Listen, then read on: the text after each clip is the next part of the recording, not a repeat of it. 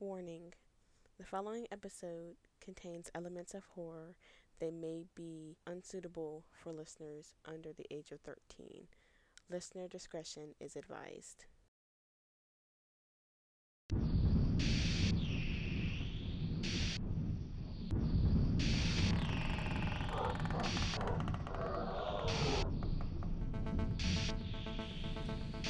Hello, we've been expecting you.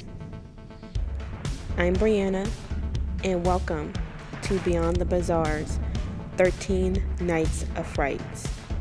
From October 19th through October 31st, Halloween night, we will be sharing with you some of our favorite hand-picked urban legends, lore, stories, and more that we love to talk about during this special time of year. So take a seat, make yourself comfortable for these 13 nights of terror.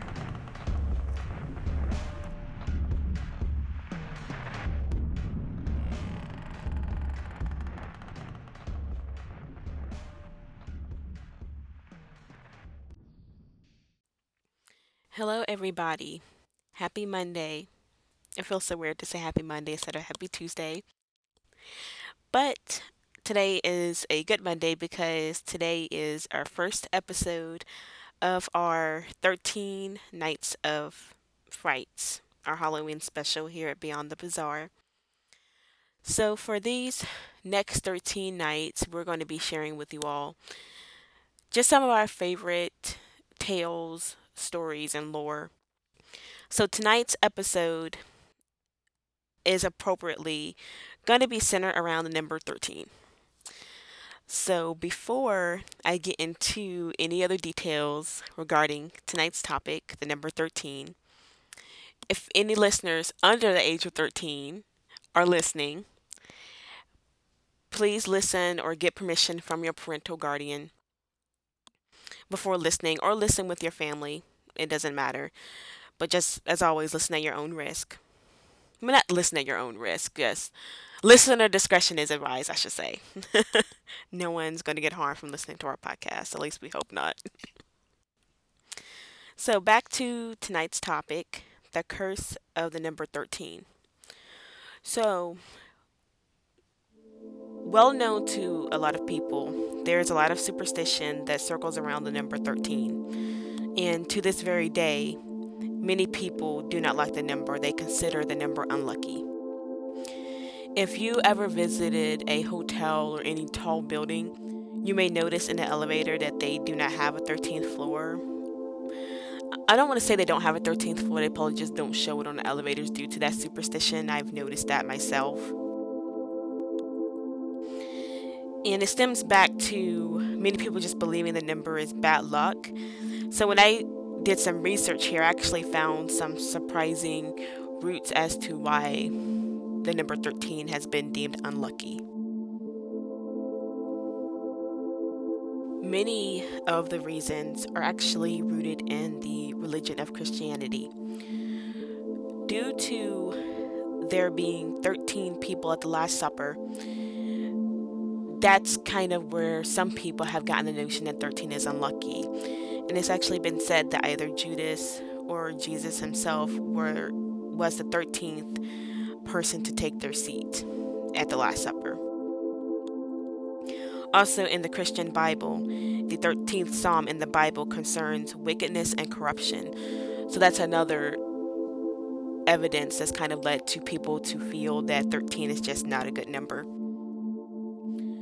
Also tied to religion, the incarceration and execution of the Knights of Templar. For those who don't know who the Knights of Templar are, they're rumored to guard the Holy Grail. And back on October 13th of 1307, which happens to have been a Friday the 13th, the Knights of Templar were incarcerated and executed starting on that day. So you're starting to see a trend here where 13 is just not a lucky number biblically. So outside of the religious references of the number 13, I did also find some historical references as well. With historical references, the first one that I was able to find pertains to the gallows. So supposedly there were 13 steps up to the gallows. That's really morbid. But there were 13 steps. There was actually a popular statement from a park ranger that was at the Fort Smith historical site, and he actually once stated 12 steps up and 1 step down. That's just terrible, but I mean, I just thought that was worth mentioning. Another piece of history that relates to the superstition around the number 13 is that a witch's coven has 13 members. Per lore, it was once believed that a coven of witches consisted of 13 members exact. Whereas nowadays, in modern time, a coven can be any group of witches, whether small or large. And I think that just kind of, with the whole witches thing, I think that just kind of stems from back in those days, people thought that witches were just bad. Back then, the witches may not have even just been a coven of just 13. They may have just associated witches with number 13 because it was already deemed bad anyway. So, that's just horrible. But moving on to the next rumor around the number 13 is that if you have 13 letters in your name, it could mean that you're cursed. So this superstition is kind of old, but I did look into some research here, and a lot of notorious serial killers had 13 letters in their name. Some of them being Jeffrey Dahmer, Theodore, aka Ted Bundy, and even Charles Manson all had 13 letters. I don't think I need to say anything else about that. So outside of possible names being cursed, many businesses also do not look forward to the day Friday the 13th because they tend to not make a lot of money or do good business just for people having such a strong superstition in that day. And kind of the more logical, I should say, reason that people just consider 13 to be unlucky is the fact that the number that precedes it, the number 12, is a perfect number. So by logic, 13 has to be an unlucky number. I don't know, that's just what some people believe. But not all people find the number 13 unlucky. Some people have actually stated that the number is lucky for them. It's been associated with really great things in their life. One person I could think of is pop singer Taylor Swift has actually publicly stated that 13 is her lucky number because so many significant things in her life has centered around the number 13. And thinking back to myself, I can't really pinpoint anything that's happened to me that's negative regarding 13 or even Friday the 13th. Like, I can't lie and tell you that when it's a Friday the 13th, I don't wake up and I'm not anxious about it. Like, I am, like, I hope nothing happens, but knock on wood, I made it this far without anything happening. Actually, I remember it was about a year or two ago. It was Friday the 13th, and I was at work, and something had happened with the systems, and they had went down for, I think, either half the day or a couple of hours. And I remember saying, this is the luckiest Friday the 13th I've ever experienced. Now, I mean, for the company, it was bad, of course, but for us, we were like, yes! But outside of that, the number 13 or Friday the 13th hasn't really been any significance or just any other day in my opinion. But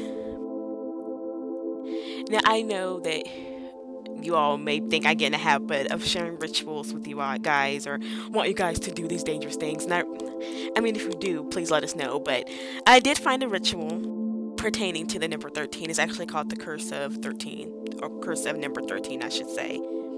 And it is really interesting, so of course I have to share it with you guys. So the ritual itself originated in Brazil. And during this ritual, the players can summon an entity that collects human souls. Before I get into it, play at your own risk. So the ritual is said to be responsible for the disappearance of young people, particularly young boys, back in the 1980s in Brazil. So prior to their disappearance, the individuals who played the game would display patterns of odd behavior between 3 a.m. and 3:59 a.m. The odd behavior that they were exhibiting would occur in the days leading up to the 13th of the month. On that 13th day, the player would disappear with only a card left. And the card that was left would read, "He is in my shadow. There is no hiding. And don't look in the mirror. It's there." The man is there at 3 a.m., and in the next 3 minutes, his soul will be his. That's what the card says. So the card that's left is in Spanish, but I gave you guys the translated version, of course, because as much as I wish I was fluent in Spanish, I'm not. Maybe one of these days, manifest. But as for the ritual itself, the ritual is a test of will or bravery. Since, of course, you'll be summoning an entity that would collect your soul if the game is not played correctly. And naturally, we're going to tell you how to play, but as we always advise, play at your own risk. There can only be one player. The supplies that you will need are a candle, matches or a lighter, a mirror, a dark cloth that is large enough to cover the mirror, a calendar, some kind of timekeeping device, salt, and a quiet dark space. After you gather the supplies, prepare the space. Check your calendar and whatever device you're using to keep time. Wait until the early morning hours on the 13th day of the month. On the 13th day, shortly before 3 a.m., bring your supplies to the dark room. Be sure to close the door behind you. Place the candle near the mirror in a way that it illuminates you and your reflection. But be sure to keep the lighter or matches nearby. Place the salt nearby within reach when you're standing or sitting in front of the mirror. Turn off the lights. Stand or sit in front of the mirror. Watch your timekeeping device. At exactly 3 a.m., light the candle. Look into the mirror. Keep in mind the time. Keep looking. Remain mindful of the time. Look closer. Keep in mind the time. Pay close attention now. When 13 minutes have passed, take note of what you see in the mirror. If the reflection has not changed, the ritual has failed. But beware. The failure of the ritual does not mean you're safe. If you see a figure behind you, the ritual has succeeded. But beware, you are no longer alone. If your reflection's eyes have turned black, the ritual has succeeded. But beware, your reflection is no longer your own. Completing the ritual. Once you have noted your observation in the mirror, no matter what the observation was, immediately, and I mean immediately, break your gaze with the reflection. Throw a small amount of salt at the mirror and completely cover the mirror with the dark cloth. Important. You must perform these two actions before 3:14 a.m. Do not look in the mirror past 3:13 a.m. in 59 seconds. Turn on the lights. Extinguish the candle. This ritual is a little bit different. Unlike the other rituals that we have shared, you do not need to remove the mirror from the premises. But from now on, leave it covered up between the hours of 3 a.m. and 3:59 a.m. Do not, I repeat, do not allow it to become uncovered during this time. Ever.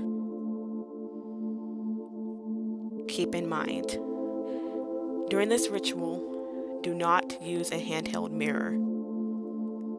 The ritual must be played on the 13th day of the month. You must be in a dark, quiet room where you are likely to not be disturbed. And once again, do not look at the reflection beyond 3:13 a.m. and 59 seconds.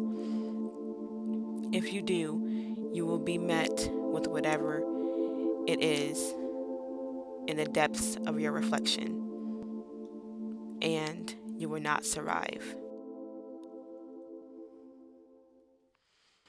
This was probably one of the most interesting rituals that I've shared probably with you all. It was also very interesting to me because I didn't know it existed until I started doing research for the number 13 for this episode. But I thought it was really cool because it had the perfect balance of creepy and also shows just how the superstition of the number 13 is so worldwide spread that it's being involved in rituals and it's believed to be unlucky in different parts of the world is really, really, really interesting. So I figured when I found out, I was like, well, I'm going to have to share the ritual because, I mean, I just have to. Because I figured if I hadn't heard it, no, I'm sure you guys probably hadn't heard it either. And if you have, then I hope you guys enjoy hearing it again. And if anyone does decide to do this, I would seriously suggest not. But if you do decide to do it, let us know what your experiences are. And if you do decide to play, once again, for the love of everything, be sure that you follow the rules and do not look in the mirror past 3:13 a.m. and 59 seconds. Do not do it. Do not do it. So that sharing of the ritual does conclude the first night of our 13 nights of frights. Come back tomorrow for a whole new episode about the nursery rhymes and the children's songs that we sung as kids, but turns out they're not so innocent as we thought they were. So I'll see you guys tomorrow. Until then, stay bizarre.